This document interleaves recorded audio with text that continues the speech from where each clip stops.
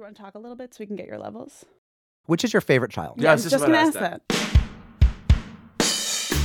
This is Unorthodox, the universe's leading Jewish podcast. I am Father Mark Oppenheimer, not the Catholic father, but father of young children. For Father's Day, Mark Oppenheimer. Well, I feel with 5 kids, we could just call you Father. Father Mark. Father Mark. Joined by co-host Father Liel Leibovitz. Abba Liel Leibovitz. Abba Liel Leibovitz. And non-father Stephanie Butnick. I'm fathered. You've indeed been fathered. Yep. And you have a father, Howard. And what a Howard, father yeah. it is. And I'm what the a best dad. he's the dad. I mean, we love our dads. No, he's the best. Well, But- he's the one we look up to. I think it's safe. He's all of our On dads. this podcast, he's the daddy. He's the podcast daddy. When we say who's your daddy, the answer, when anyone says to any of us who's your daddy, the answer is Howard. Stephanie feels so comfortable with this conversation, I bet. It's not creepy at all. No, You don't mind sharing your dad. no, he's for everyone. He'll be there for you. For Father's Day, we spoke with Violet Ramis-Steele, who is a writer and also is the daughter of comedy legend Harold Ramis of Animal House and Caddyshack, which was on the hotel TV at the Memorial Day soccer tournament to which I took Rebecca in Boston. Dad. I kicked back in the Hyatt House in Waltham off exit 14, and there was Caddyshack, and I tried to explain to her the greatness of Caddyshack, and it can be a tough sell. I think it's a brilliant movie, but it needs a full watch. But Violet Ramis-Steele is in talking about her dad and talking about parent-child relations, and it's just such a pleasure. She's the author of a new book, a memoir of her father called Ghostbusters' Daughter, which you should all read. We also spoke with Matt Schneider, who runs the City Dads Group and also hosts the Modern Dads podcast, and also helped our producer Josh Cross get comfortable with his dadhood when Josh was a new father. So we're going to talk to Matt about being a Manhattan dad and all of the pressures, the rejection by the moms on the playground. It's uplifting, but also dark. It was It's a tough world out there. It was a tough world out there for being a dad. But let's talk Father's Day. Stephanie, what is Father's Day like in your house? You know, it's interesting that we are talking to Violet Ramis this week because I was at a very young age subject to all those movies. Like my dad, it was very clear early on. That's why we love your dad. He was like, okay, I'm going to show you Animal House, and your friend Carly Gould's going to be there, and she's going to watch it too, and you're probably definitely too young to see this. And I feel like he really educated me in the craft, those De Palma movies. Like he really got me into good movies. See, this makes me feel better about the fact that over the weekend I took Rebecca to see Booksmart, which is... What'd she think? Have you seen it? Yeah. So it's a great movie, but the very explicit bathroom lesbian scene with digressions into anality was an interesting one to sit through next to your 12-year-old daughter. Like no one had told me it was going there. But if you took that scene out, I mean, do you know what she told me afterwards? I turned to her, I said, Rebecca, that was quite a movie, wasn't it? She's like, yeah, Dad, it was awesome. And I said, do you think your mother would think so? And she said, Dad, what happens at the Memorial Day soccer tournament stays at the Memorial Day soccer tournament. Rebecca Oppenheimer, well-educated child. Never going to vape or play Fortnite. This is why I only show my kids violent movies. There are no awkward conversations. No awkward conversations, violent Do you movies. like the part where John Wick killed 70 guys? Like, yeah, it was great.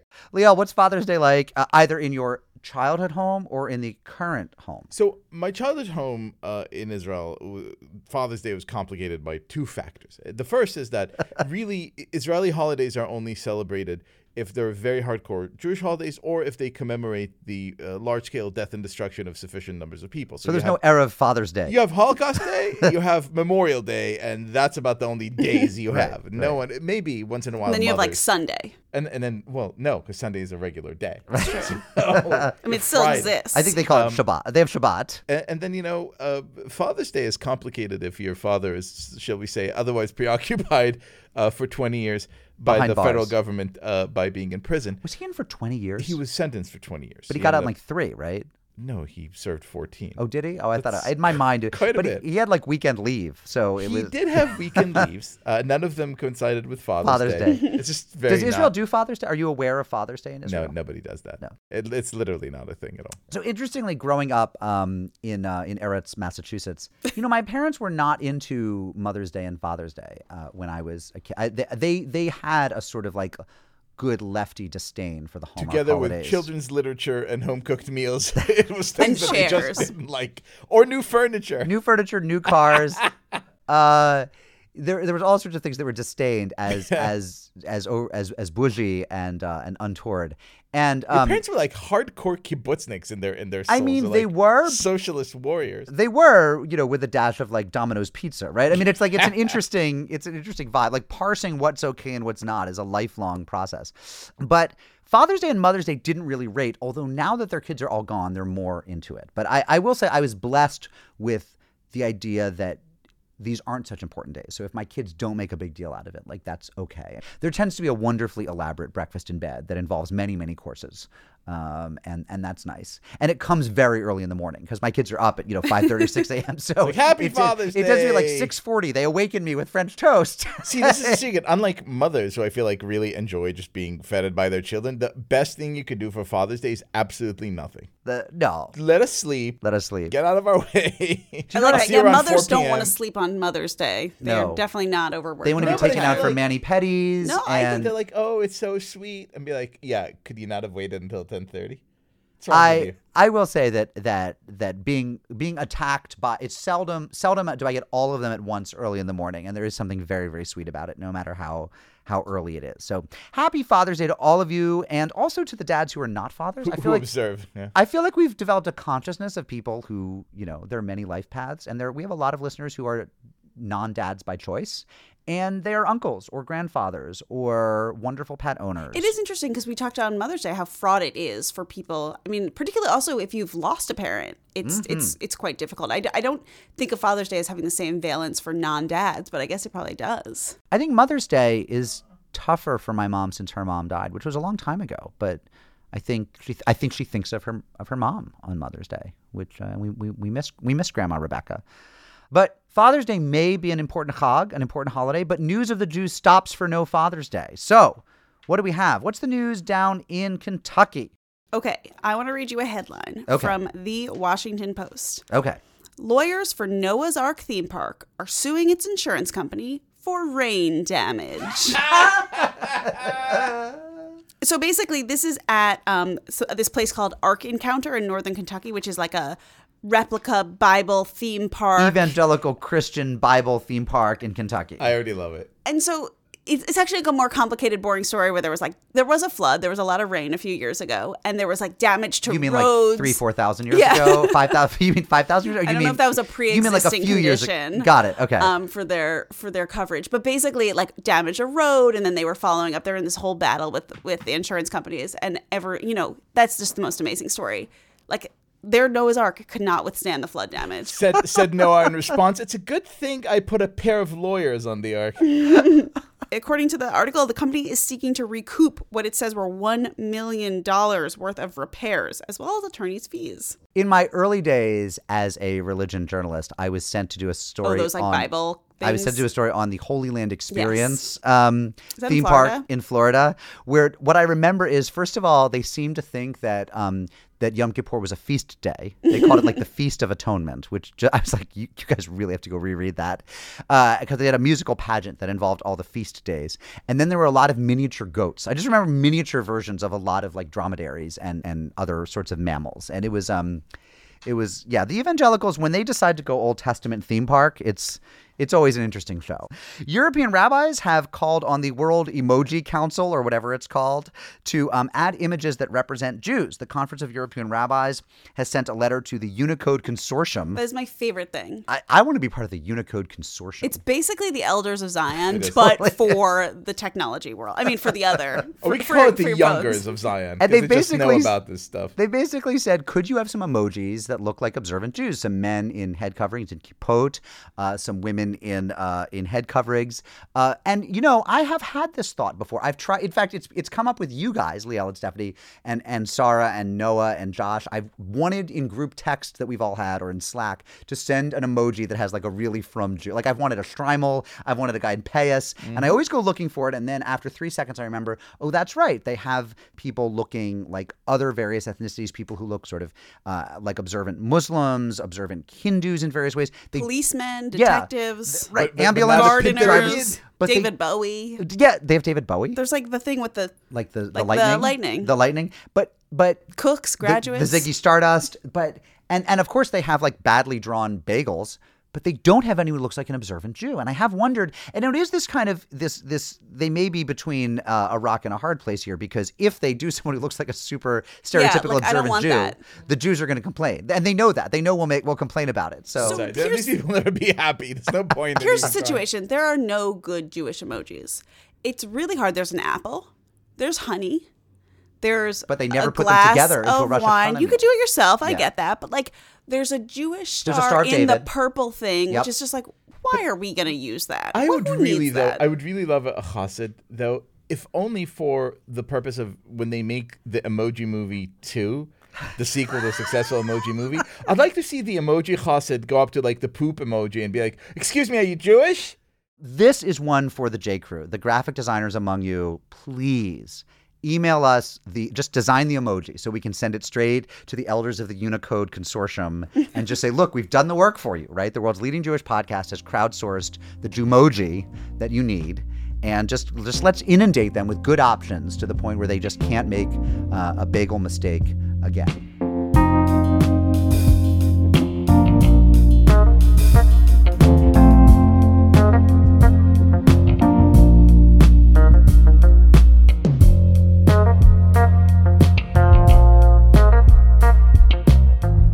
Our Jewess of the week, she said we could call her that, is Violet Ramis-Steele. She's a writer and the eldest child of comedy and film legend Harold Ramis. She's also the author of Ghostbusters' Daughter, Life with My Dad, Harold Ramis. Thanks for being with us, Violet. Thanks for having me. I read this book about 6 months ago. I'd gotten the galleys, and I'm ashamed to say that when it came in, I didn't just say, oh, these are the galleys I'm going to read. It sat around for a while. And then one day over the summer, I picked it up and started reading, and I disappeared into it. And my wife is like, babe, like, you're still a parent. You've still got work. You can't just binge read this. Within 36 hours, I'd read this book. I think it's the best book of 2018. Thank you so I'm being much. totally sincere. There's no book I enjoyed more in the past year than this book.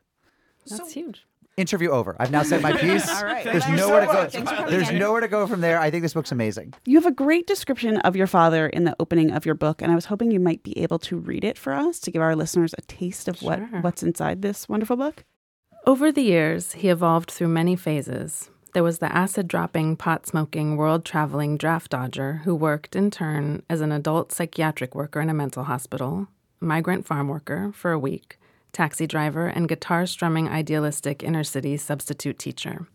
There was the ambitious young journalist by day, improv theater nerd by night, who became a Hollywood wunderkind, and ultimately a founding father of modern comedy. There was the eager young husband and doting father who stuck it out for almost 20 years, but who eventually realized he wanted a different life, and so at 45 married his former assistant and started a new family. There was the rabbi, the Buddhist, the philosopher, the philanthropist, the snob, the everyman, the heartthrob, the glutton, the grandfather, and on and on. The range of experiences he lived through informed his unique mix of mischief maker and mensch and made him complex without being complicated.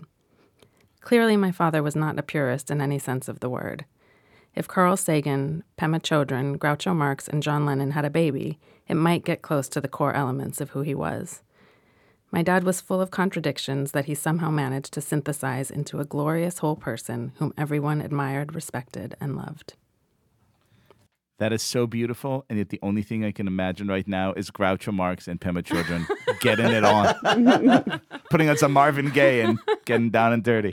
Oh, wow. So when your father died in 2014, there was a real outpouring of love from everywhere. And on the internet, it's sort of like magnified and metastasized, and it was just sort of everywhere.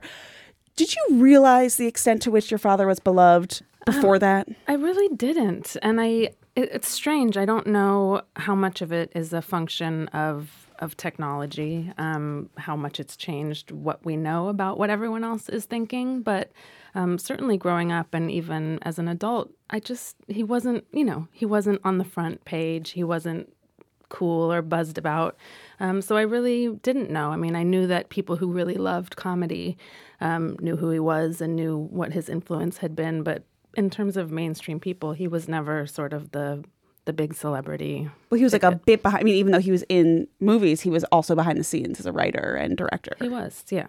And he liked, sort of being back there. But he also, I think, wanted a little bit more of the limelight sometimes. And you found sketches of his, right? Like comedy sketches that you hadn't ever seen before that came up on like Twitter and stuff, right? Yeah, certainly. I mean, some of the SCTV things that are just not available anymore. People, have their VCR tapes that they like recorded off of the television back in the 70s. And that's kind of the only place you can see those things. So I'm curious how you sort of tracked your own grieving process at the loss of your father with whom you were so close, and then to also have it happen at the same time as this like national outpouring of grief from people who actually didn't know him at all but still felt connected. How do you sort of like navigate that? I mean, for me, it was really comforting to know that other people were sad and mourning him. I think it was different, for my mom, different for my brothers, different for my stepmother, obviously. But I loved getting messages from strangers about what a important role my dad had played in their life, even though he never met them. People saying, my best memories of my childhood are watching your father's movies with my dad, and we never laughed or bonded over anything else. I mean, that's huge. I'd say the best memories of my childhood, hands down, are watching your father's movies with no, doubt at all. So here's a question about these movies, which are, I hold religiously. I mean, they're supremely And we're important. talking Caddyshack, we're talking Ghostbusters, we're talking Groundhog Day, we're talking, if you look at Stripes, basically the comedy canon. Yeah. Of that time. Yeah. For sure. No, any time. still. Of any time. anything What they're that doing truly today matters. doesn't measure up of any time. I completely agree with that. I actually don't think that there have been any really, consequential American comedies that your father did not write or direct. I'm dead serious about this. But here's what gets me. Go with that. Because I rewatched them like a lot. I just introduced my children who are 7 and 5 to Ghostbusters. Oh, that's exciting. We've seen He it starts young with several times. We're deeply into the Harold Ramis canon. It just seems to me, though, that in kind of today's cinematic climate, none of these movies could ever get made again. Like I'm watching Animal House, which I saw again a couple weeks ago. I And was you like, say, there's you just say no in the way. book about Animal House Very when they like problematic. deliver the 14-year-old girl in the Yeah. grocery cart to her friend, you're like, yeah, Dad, what were you like, Dad, come on.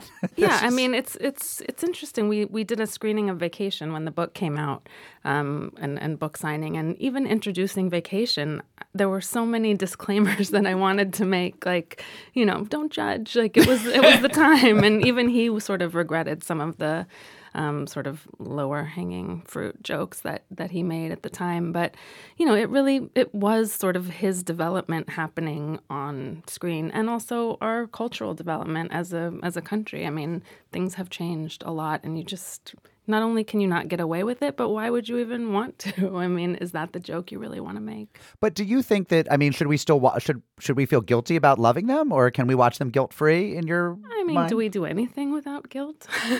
We're Jews. Exactly. Well, I mean, What's that like? I actually do. Like, I don't feel culpable for laughing. I don't feel that I'm harming anyone by laughing at old movies that have sexist jokes I wouldn't necessarily make today. Like, I think, funny's funny.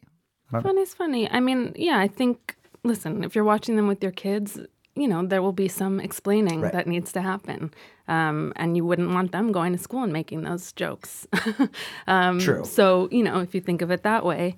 But no, I think watch them, enjoy them, and look at them as sort of historical documents almost. I mean, that was comedy at the time, and they really were changing all the rules, and that stuff just hadn't been done before in that way. So as a dad, I mean, this book is really, it's about him as a dad. It is about him as an auteur and as a writer and as a director, but it's also about him as a dad. I've known some comics. Some of them are really funny in person and are probably funny dads. Some of them aren't. Some of them are actually, a lot of them are depressives, which is kind of interesting. Like, you go into this in the book, but for those who haven't read the book yet, what was he like as a dad? I mean, he was very much who he was in all areas of life. So he was funny, he was thoughtful, he was engaged and involved, but he also, like with his movies, was sort of learning as he went along. He didn't have a grand plan or like a real parenting philosophy, I don't think. Most people didn't at that time. But Do we now? I mean, I miss Well, that. there's an industry now. That's where their books are supposed no, to read. parenting as an action is much different, I think, than it was in the early 80s, for sure, for me, at least.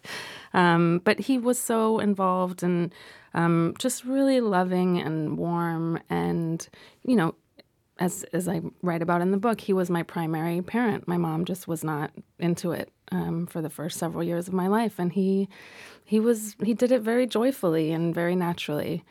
He had a really warm family upbringing and was close with his cousins and aunts, and I think it really just sort of gave him a great idea of what family should be, and how you get there, is variable.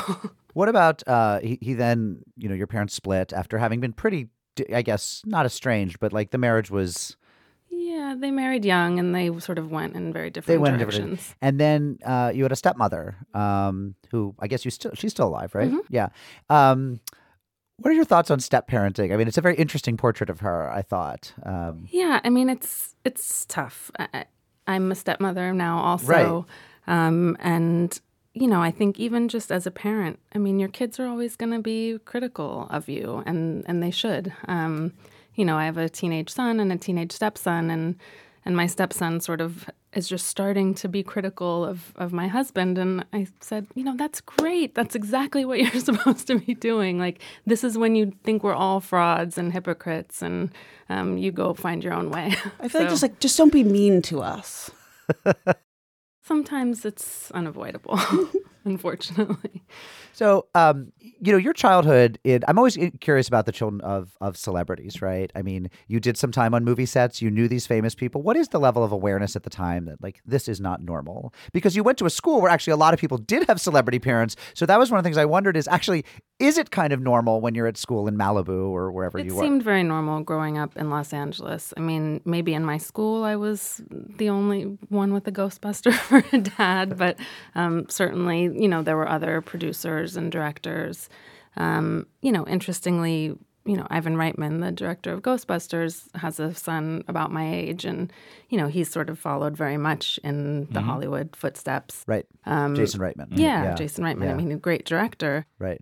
In his own right. But it is sort of this thing of like, yes, this is the business that we're all in, and, some people take it on and some people don't. And you never heard the call? Never occurred to you? I mean, maybe now more. I'm a late bloomer after all that.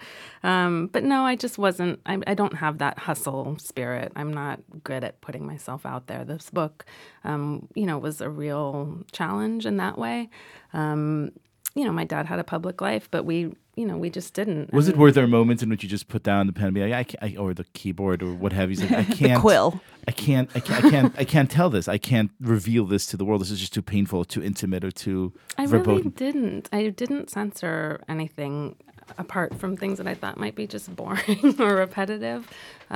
He was so honest and so embracing of all of the ups and downs, because he really felt like that informed his experience, and that's what got him to the place that he was. That's how he learned and grew. So I wanted to sort of put it all in there.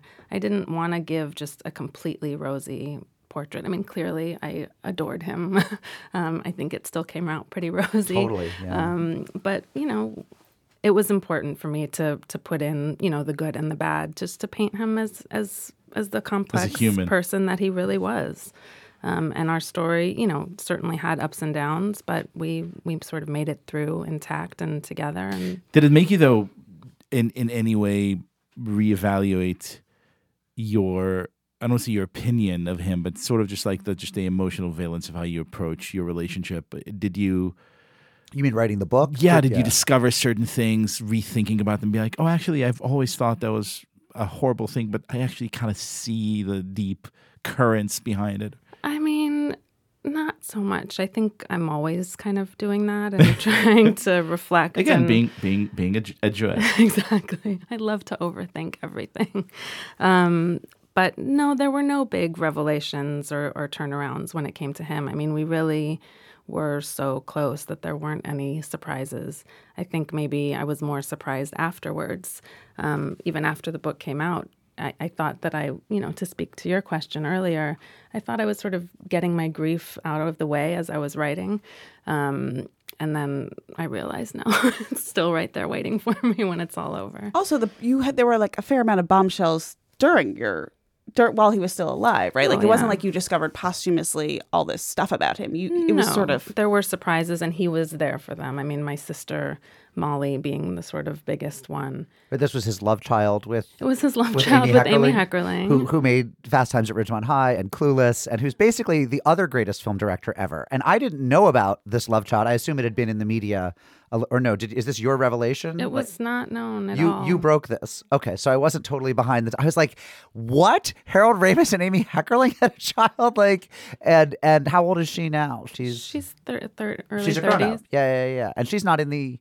Is she in the industry? She is. She does stand-up comedy. She's a writer. She used to sing in a band. She makes puppets. She's incredible. Very creative and funny. So as somebody myself who lives now like 70 miles from the now legal cannabis shop in Western Massachusetts, the only place you can legally 70 buy it... miles, exactly. That's 71 and a half miles. That's how long it takes for it to kick in. That's right. You know, as a dad who's constantly rethinking, like, is it time for me to go back to my drug use of which I keep talking about and writing about and haven't done yet.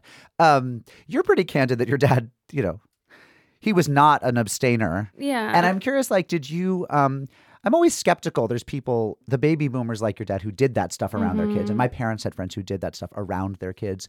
Thought, well, it's all fine. We're just, we're keeping it real. Like, why would we hide this, And I think in some cases it was totally fine. And then I knew some kids who like really suffered from seeing their parents out of control in that. That there's a sense of security you have from not seeing your dad like giggling in the corner, like drawing like frogs with like dry erase markers. And I don't know, how was it for you and how do you take that into your own parenting?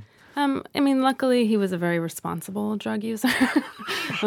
So, he was smoking a lot of pot around me, but it didn't actually fundamentally change who he was. He still could make dinner and, get the job done. Right. I think it just really sort of made him happy and more patient. I think as someone who is in their head a lot, it allowed him to sort of relax and just loosen up a little. It didn't, maybe it was just a different time.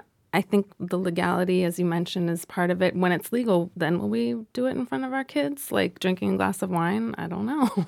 Hasn't come to New York yet. Has not come to New York yet, so nobody's doing it. I don't know. It was a very relaxed environment all around. I think the thing that got me through it and that really worked in his favor was that he was the constant. So he was always there. It wasn't like he was on a bender and unavailable, passed out on the couch. I mean, he was present. He was engaged. He showed me how to roll joints when I was 7 years old. That's okay. When you're 7. It's a skill. And Liel showing his movies to his kids when it's like you guys are about It's starting the circle of life. It's the circle of life. I never understood how parents shield their kids from the world. I mean, not even about drugs or movies necessarily, but I just feel like maybe because of the example I had, you put it out there, they figure it out, they ask questions, you talk about it, and then you move on. You teach them the important things in life, like if someone asks you if you're a god, you say yes. You say yes. I had to. I'm so sorry. So how has this all impacted your parenting style? Yeah, I think like every child, I've made decisions in reaction to, like, I'm going to do it different. I'm going to be, I'm going to provide a lot of structure. And you didn't teach your son to roll joints when he was 7. You waited till he was like 8 or 9. Yeah. I mean, he does smoke, and he told me when he did. And then this is maybe not a great story to tell, but he figured out how to smoke pot in the house without getting caught because he would go into the bathroom at night after I had smoked. So I was never really sure. I assume my kids know everything. Right. I mean, they listen, they hear, they see the world. They read the book. They did not read the book. Oh, wow. No. Are they allowed to, or do they... They're actually not interested at all. They're like, I Mom, believe that. not cool. They're so tired of me. Like, I'm already annoying as it is. So I think maybe eventually they'll come. They don't want to curl up with 300 pages of Mom at night. Like, that's not their idea of relaxing in bed. No. They will at 28 and be like, this is the most incredible book ever. So did they, as like whatever gen they are, do they understand Gen Z Prime? Like Harold Ramis in the culture? Does it still have the same valence to them? No, definitely not. I mean, my son dressed up as a Ghostbuster like years and years ago before the new movie, before it sort of came back. But no, they don't. I mean, they know Grandpa. Are like, oh, he was so cute then. But they haven't like fully gotten into the comedy of that time. I don't know that they will. I mean, I can hope. They're gonna like see him in Knocked Up as Seth Rogen's dad. Right. They're like, oh, that's Grandpa. Oh, Grandpa. That's So his here's the greatest thing, work. and this is as someone who, this is true now, dresses up as a Ghostbuster every year Yeah. for Halloween. When you see your kids laughing at, what's that horrible movie with Bradley Cooper and The Hangover. The Hangover, laughing at absolute horrible. shit. Do you like silently judge them? Do you like shake your head, be like, "No, I'm sorry, that's just offensive to our family," you know? I think I had pretty bad taste as a kid. Did so you really? I What did mean, you I find think funny? So I mean, Partridge Family. She was jamming on the Partridge Family. You're watching Porky's, be like, Right. "That's I great." loved Porky's. I did too. We all loved I would Porky's. sneak out of my bedroom at night to watch Porky's on cable. Yeah, I mean, Revenge of the Nerds, all that stuff. I mean, it was bad. No, It's bad. Revenge of the Nerds was great. Was it? It was great. It holds up. Mark still talks about it. Again, like cameras in the sorority house. I don't know. Yeah, I mean, I think kids. I don't have a ton of respect for kids. Maybe this is again bad thing to say, but they're kids. They don't know anything. That's They right. think they do. They don't. Someday, hopefully, they will. And I'll do my best to offer them the influences that I think. So are you don't. good. There's no like strict, educational curriculums. Like, sit down. Today we will study. We will Bob and watch. Ray. This is early Bill Murray. I think with my youngest, who's actually named Harold, also There's hope for him. Yeah, he's Yeah. 3. Like we get him in the Marx Brothers. Like Right. we're showing him the old cartoons and all that stuff. We're trying Yeah. to be a little So is more. he Harold Ramis thoughtful. Steele or just Harold Steele? Harold Steele. I like that. That's Yeah. that's very sweet. Violet Ramis Steele, thank you for being our Jewess of the Week. Thank you so much.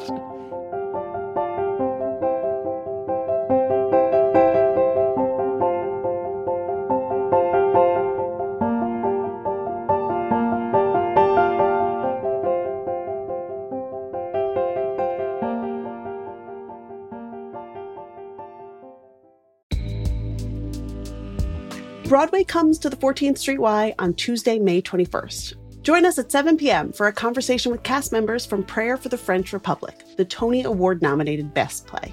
Tony nominee Betsy Adom and fellow cast members Frances Benhamou, Ethan Haberfield, and Ari Brand will take part in a lively discussion moderated by the New York Times' Mark Tracy. They'll talk about the play's themes of Jewish identity, French culture, and Zionism in times of rising anti-Semitism. This event is part of 14Y's spring season of Jewish culture. As a Jewish community center, 14Y offers a variety of opportunities for people to discover, explore, and connect with Jewish life. Visit 14streety.org to learn more and purchase tickets to Broadway at 14Y.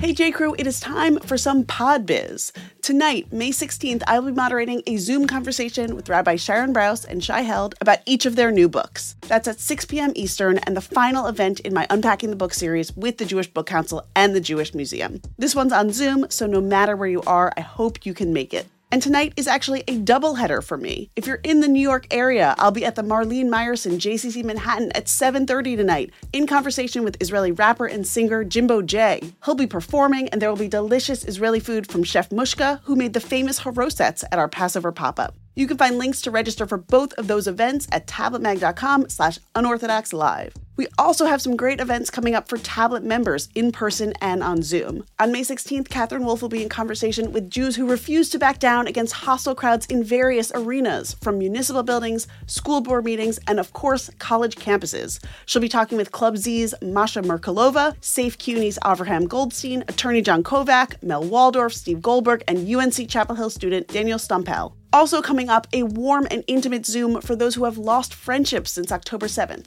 That's on May 21st and will be a great chance to connect and meet new people. And on May 30th, an in-person Tablet meetup in Washington, D.C., hosted by Tablet's executive editor Wayne Hoffman and Catherine Wolf. That'll be at Char Bar at 6 p.m. You can become a Tablet member at tabletm.ag/UO member and get more information about all of these events.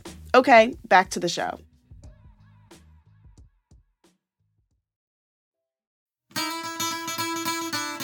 Mailbox, got a letter in the mailbox, got a letter in the mailbox.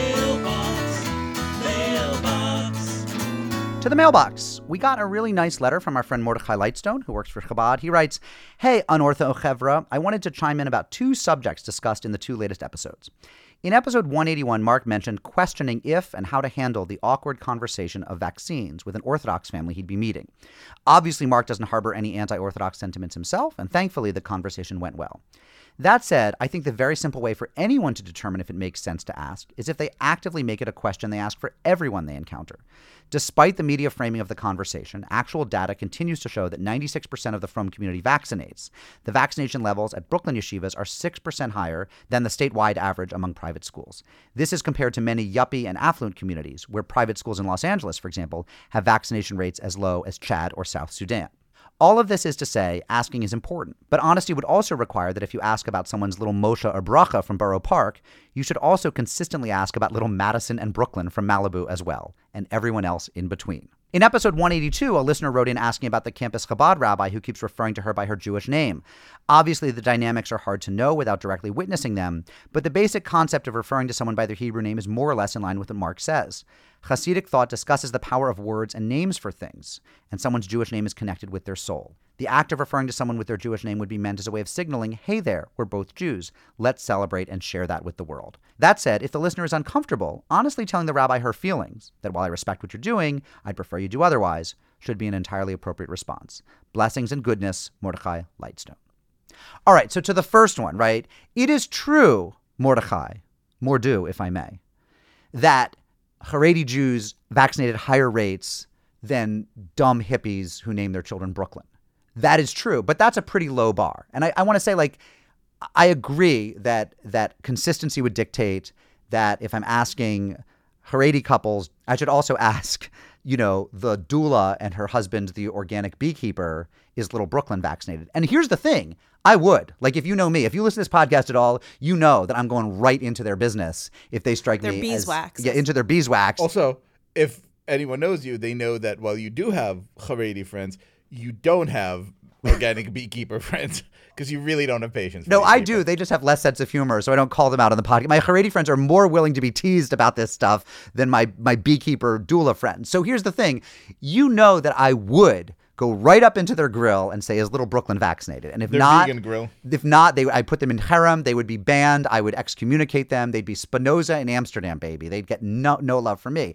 But that said, you've chosen you've loaded the deck because, right, that if you compare to that community, yes, no one in your community is as stupid on average as many people in that community. That said, we all should be vaccinating, and we should all be vaccinating at the rates of like normal, sane people who 100%. Don't politicize vaccination. At the rate of every single fucking child. Of please. like, don't murder Thank my you. 9-month-old who might not have had all the shots yet because Correct. you don't get them all till you're 1. Apologies to all of our listeners named Brooklyn or who have named their children Brooklyn. I don't Looking think at any of you, our listeners- Brooklyn Decker. I don't think any of our Brooklyn listeners have named their Beckham. children Brooklyn. You know what? If we have I'm very curious. J. Crew. If- Definitely this is for do. you. Is there a Brooklyn in the house? If your daughter's Brooklyn Rubenstein, Are you a Brooklyn or do you know a Brooklyn? Jews don't name Call their kids us. Brooklyn. No, they don't. they don't do that. Now, Stephanie, part 2 was obviously, you had some thoughts on that, and he's saying, as I think I said, it's well-meaning, right? Yeah. So, you know. Yeah. And another quick missive from a listener. Michael Starr writes, as an expatriate Hoosier, I was sad to hear you treat this veritable El Dorado of culture and good manners as some sort of dismissible flyover state where one could be shocked to find the world's greatest deli. Anyone who knows anything about delis knows that Shapiro's is the best kosher-style deli, full stop. Yours, Michael Starr. Okay, so 2 thoughts. First of all, Michael Starr, if that's your real name. I don't think that's your real name. That's like your superhero name. Okay, so that's first of all, it's like, we don't believe your name First is of Michael all, Starr. you liar. Second of all, this was like, talk about touchy.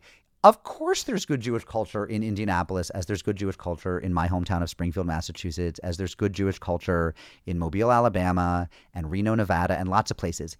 The interesting thing was that our guest Edward Lee said that the best deli was in Indianapolis. Like, that was what was surprising, was that it was greatest, the best, the most greatest exceptional. Not in the New York, not entire LA. world, right? Correct. Like, if you told me that, you know, the greatest bagels in the world were made in Acton, Massachusetts, I'd be like, come on, man, that's just not possible, right? Be like, So how's it's- their water? Yeah, it was like it was the superlative that surprised us, not that there's good Jewish culture in Indianapolis. So that's all I have to say, Michael, whatever your last name is. I will say, though, I think we were sort of playing up our like faux mock, like our faux horror at the idea of any deli existing ever. I think we were just sort of playing that up. Like, how dare there be anything outside of New York City? I think we were poking fun at ourselves and not actually poking fun at Indianapolis or other cities that are outside, the coastal realm. And so I sort of got in it on Facebook to explain that, but people still seemed a little upset about it. They weren't persuaded.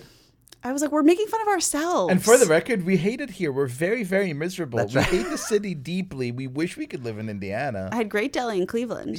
Oh my God. Then we had good deli in Houston, that Kenny and Ziggy's. Kenny and Ziggy's. I was wearing my Jack shirt from Cleveland yesterday. No, we love America. I mean, And though, can we make a deal? How about we keep the best delis and you keep affordable housing, backyards, sensible schools, Happiness. communal pools, happiness, Right. Sunshine. decent work-life balance, First sunshine, marriages. et cetera, et cetera. Right. How about you keep all that? All that. And I'm gonna eat we deli in have, my studio one apartment. Smelly deli. Right. There you go.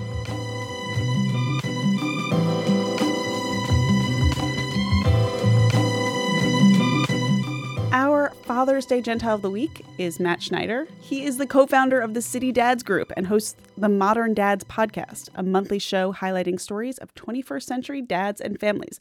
Welcome, Matt. Thank you for having me on. I want to thank you for being a Gentile, even though your name is Matt Schneider. 'Cause Schneider is a German word. Everybody assumes, but it's the German word for tailor. For Taylor, Yeah, yes. is that But annoying? Which is what your bubby was when. Is it annoying that people probably assume you're Jewish? It is not annoying. I have Jewish relatives, so I'm not annoyed by it. Some of your best relatives. wait a second. Are the Jewish relatives your wife's relatives, or They are not. wait? So how give us the Jewish connection? It's a here. long, sordid history. My great grandfather and my grandfather were both Jewish, but my mom's mom was not Jewish, so I guess thereby I am not Jewish. My mom's mom was not Jewish. Except according to the Reform movement, in which case you are. That's my big question for you. We're starting up front. We'll get to that at the We'll end. get but to that. We'll get to that. But well, wait. Was the Schneider the person who gave Schneider you is not my Schneider is not. grandfather. Not a Jew. Came from Germany between the world wars, and A lot of was not- Oppenheimers are not timing for Jews. that. Let's talk about dads. You became the primary caregiver in your family, and then something happened, which is that you sort of became shunned from the world of the moms. I would that say true? shunned. I live in Lower Manhattan, and there's a mothers group in Lower Manhattan. A wonderful group of women, the Hudson River Park Mothers Group. And I became an at-home dad and got to know other mothers. They said you should join, so I put in my Your application. Was And there really an application? There's a form. And they said, we don't allow dads to be part of the group. And at that moment, I was a little annoyed by it because I was in this role of being an at-home dad, and the mothers were the people in my neighborhood that I was hanging out with already. Why wouldn't I need the same support and resources? But I've since learned that they have good reasons for wanting it to be a group for mothers. What are the reasons? The best reason I've heard is that there are a lot of divorced people, or there are divorced women that have been part of the group and really used it as a support. And they wouldn't be able to use the group as a support if their partners were in the group as well. Okay. You'd think they could make an exception for someone who is not one of their exes. But okay. I mean, I can understand you were peeved. I imagine you were peeved. I was annoyed by it. I mean, I was not the kind of person necessarily looking for community, but I got to know people that were in it. So why wouldn't I just join because I'm home like they are? And it's not certainly all at home mothers in the group. There were a lot of working mothers in the group as well. But it was our neighborhood resource for parents. There were no other neighborhood resources for parents. You go to every music class, it's mommy and me music class, mommy and me yoga class, mommy and me gym class. And I was dad at home, and I was going to the classes, which was fine. But you didn't have the membership card to Hudson River Moms. did not. You didn't get the discount. I gotta tell you, I find this really kind of surprising. So I'm a writer and a podcaster, which means I'm home like 90% of the time, right? And I pick up my kids from school every day. And whenever I show up to any place of gathering that is primarily, mom heavy, I'm basically greeted like Thor. the thought that a man would do basic care for his children is like, oh my God, he picks up his kids. I was like, right, they're my kids. I love them. It's like the exact opposite. It's sort of like this completely undue admiration and adulation. Exactly. But it's like Ben Affleck babysits his kids in Us Weekly. Well, and that's a huge conversation if there's an at-home dad world, that's a huge conversation, is we are not heroic. We're not doing anything that mothers aren't getting hailed for. We are doing the day-to-day tasks of parenthood and Although what's wrong with you? Why wouldn't you just take the credit and bask in that glory? It's fine for a little while, and it's better than being knocked or being told put your kids' mittens on or something like that, or assuming that you can't do the job. But I think we try to be a little more thoughtful about it and recognize that moms don't get supported. They don't get boosted up for doing these simple tasks. Why should dad? All right, so you get blackballed from the Hudson River Moms group. What did you do? How did you respond? Well, it was really a buddy of mine. I was a teacher before my kids were born. I was home for 3 years. A fellow teacher decided he would take off to be at home, and he called me up when his wife's maternity leave was over and said, "What have you been doing in New York?" And I said, "I've been hanging out with moms. I've been hanging out with nannies," and not really thought twice about it. And he had thought about it and wanted to start something. He knew we would be hanging out.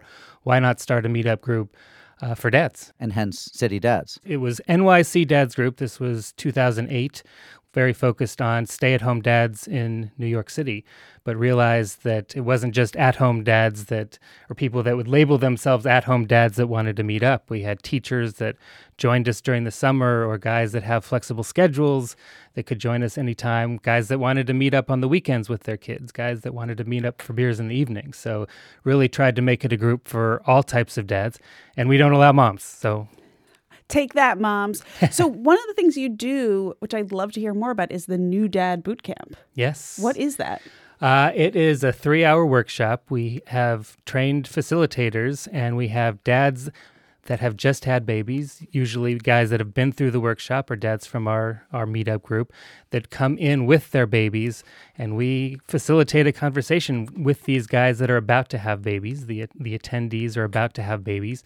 These 2 or 3 guys have their babies there.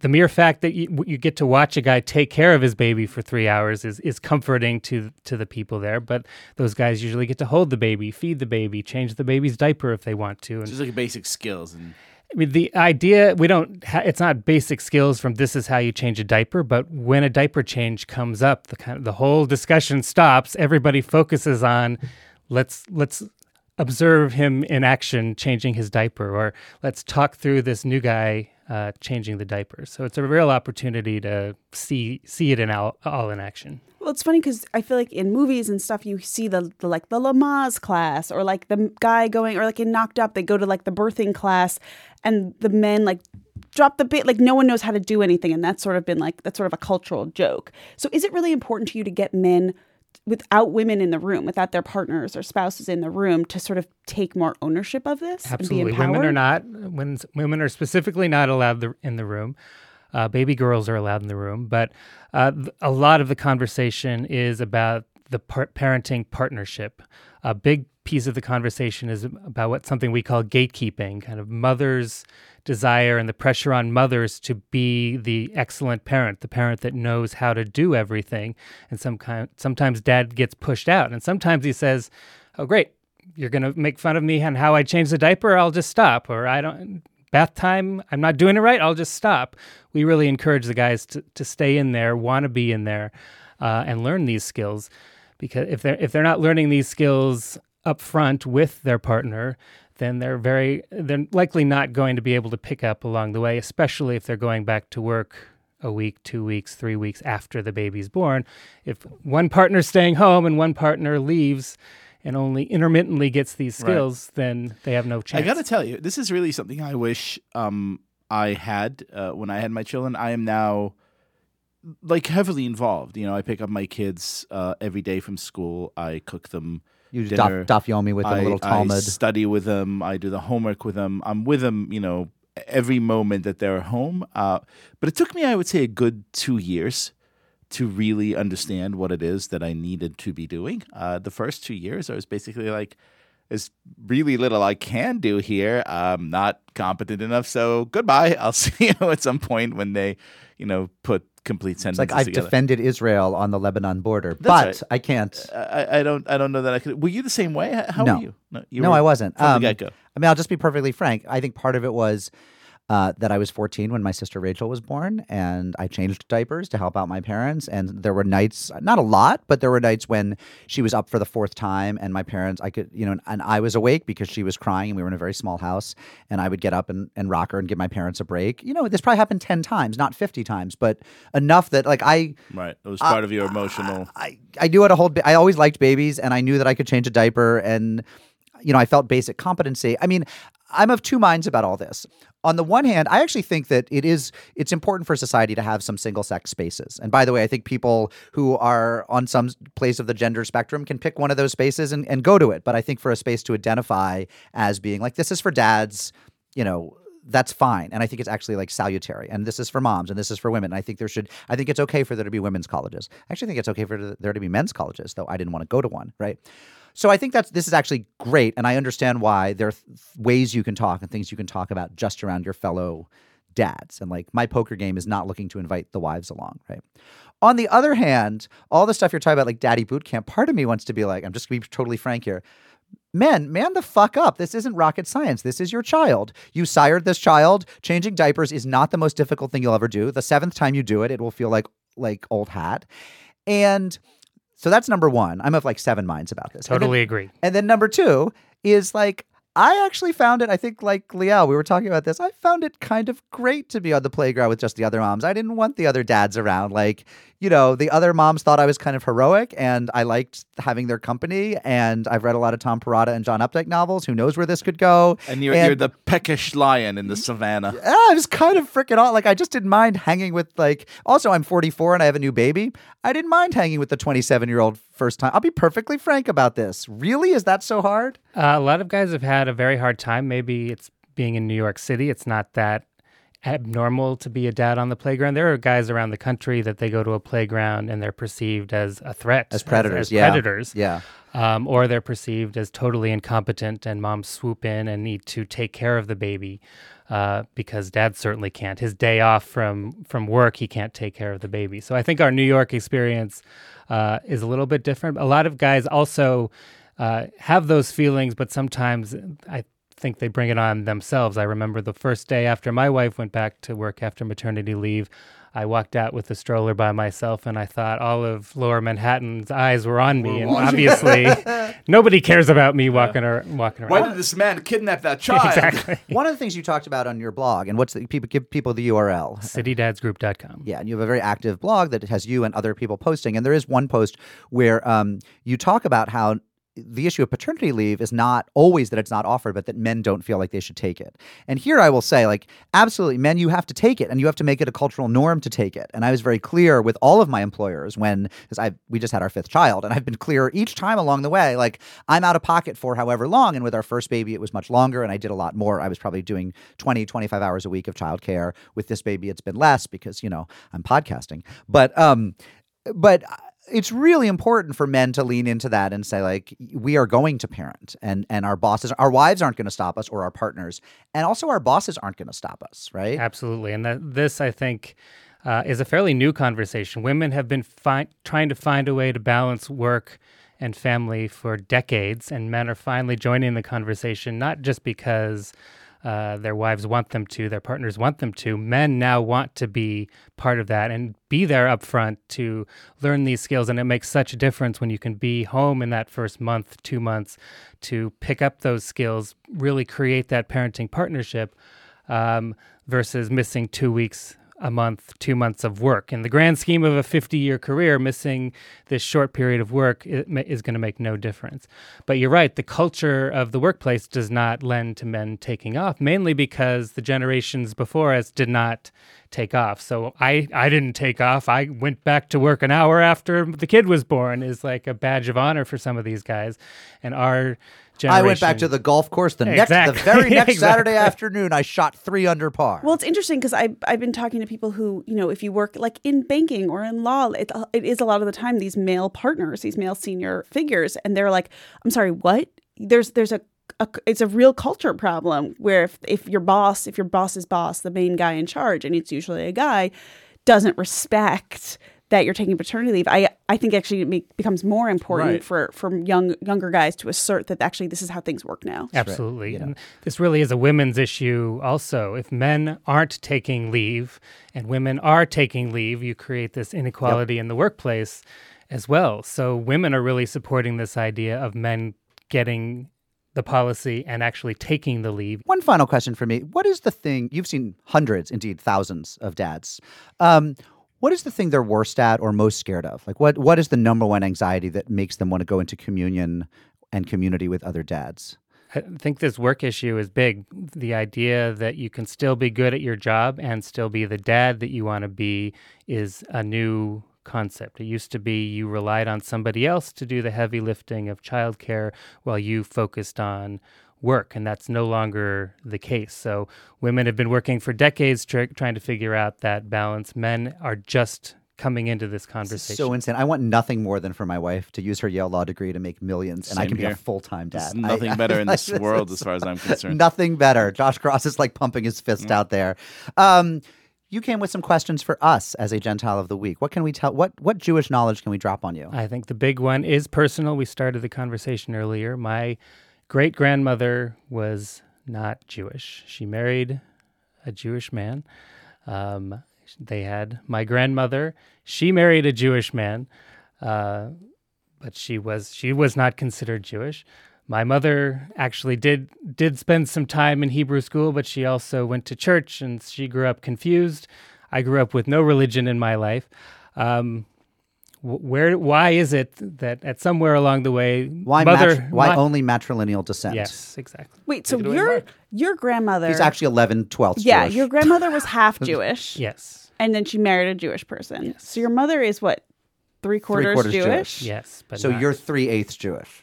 something like that. Yes, I believe So you can explain matrilineal descent, but I will say that not everyone believes that. Only the most sort of strict interpretation of Jewish law says you're only Jewish. I don't know from that I your would say mother. only the most strict interpretation. I would say it's the mainstream, except for Except for minorities American of- Reform, which is the majority of American Jews. For now.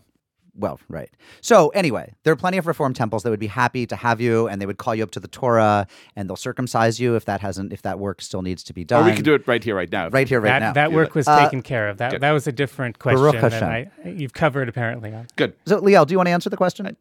I'm curious to see how you would explain it, because I mean, historically, so it's Talmud, right? Isn't it Talmud where they say, so it's 6th century rabbinic teaching that it has to come from the mother's side. And I think the thinking on it was you always know who it's the not mother 6th is. century, but okay, whatever. Yeah, go ahead. Talmud is 6th century. Late 5th, early 6th. Continue. Dads, don't fight. I will take you to a dad's group right now and smack you down in front of 300 other dads in Tribeca. Can you answer the question? And I think the legend is that you always know who the mother is, but don't always know who the father is. So if this is a religion based on familial descent, which it is in Torah, the idea is we're a family, we're descended from Abraham. So how are you going to know who the descendants are? It's going to be based on who the mom is. In these days of 23andMe and myAncestry.org.heritage, we could be more liberal about it. But I think that's yes, Stephanie, Liel, yes, yes. Well, yeah, I mean, and it's important that Judaism is a matriarchal religion.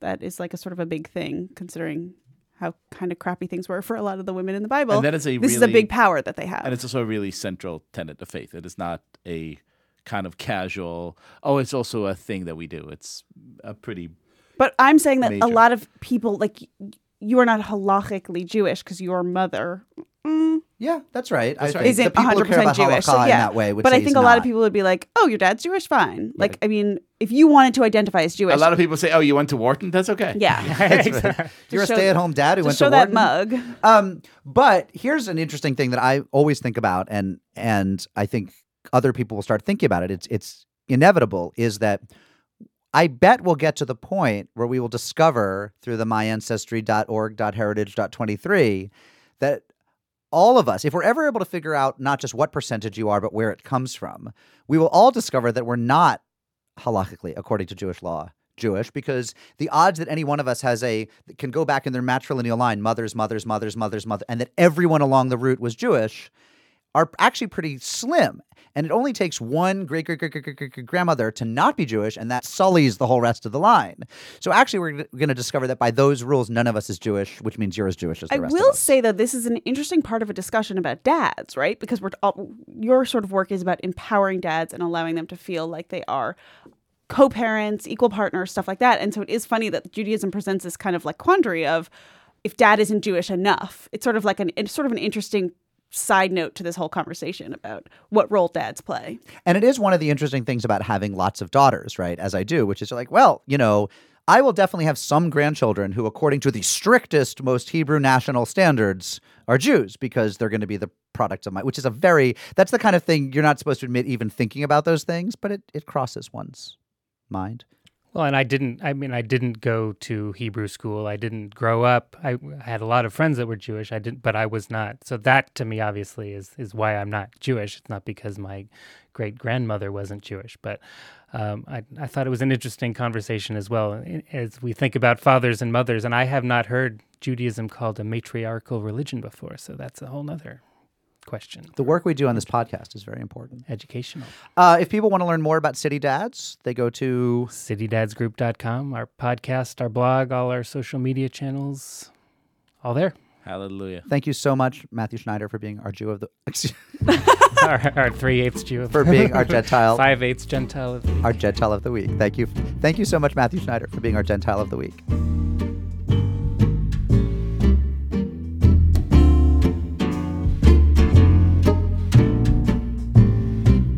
Mazel tovs. Stephanie, what do you have? I got a big old mazel tov to my dad, Howie B. Howie B? He's the best. Oh, for Father's Day. Yeah. See what I did there? He, as I said, he says every day is Father's Day. So, I probably won't get him a card, but here this is an e-card. I'm going to send a big mazel tov to all the great dads out there. I'm going to start with Tim Oppenheimer, the OG, who's been a guest on our show. If you've joined us since we interviewed my dad maybe 2 years ago, that's a really good one to go back and listen to because he's a thoughtful cat. But then also my brothers. I'm going to give a shout out to DJ Oppenheimer, my brother, and my brother Jonathan, Pookie Oppenheimer in St. Paul, DJ Oppenheimer in Austin. I have high hopes for my brother-in-law Eric Rolfson in Chicago. I see many little Rolfsenheimers coming out of that union, and they will be well raised.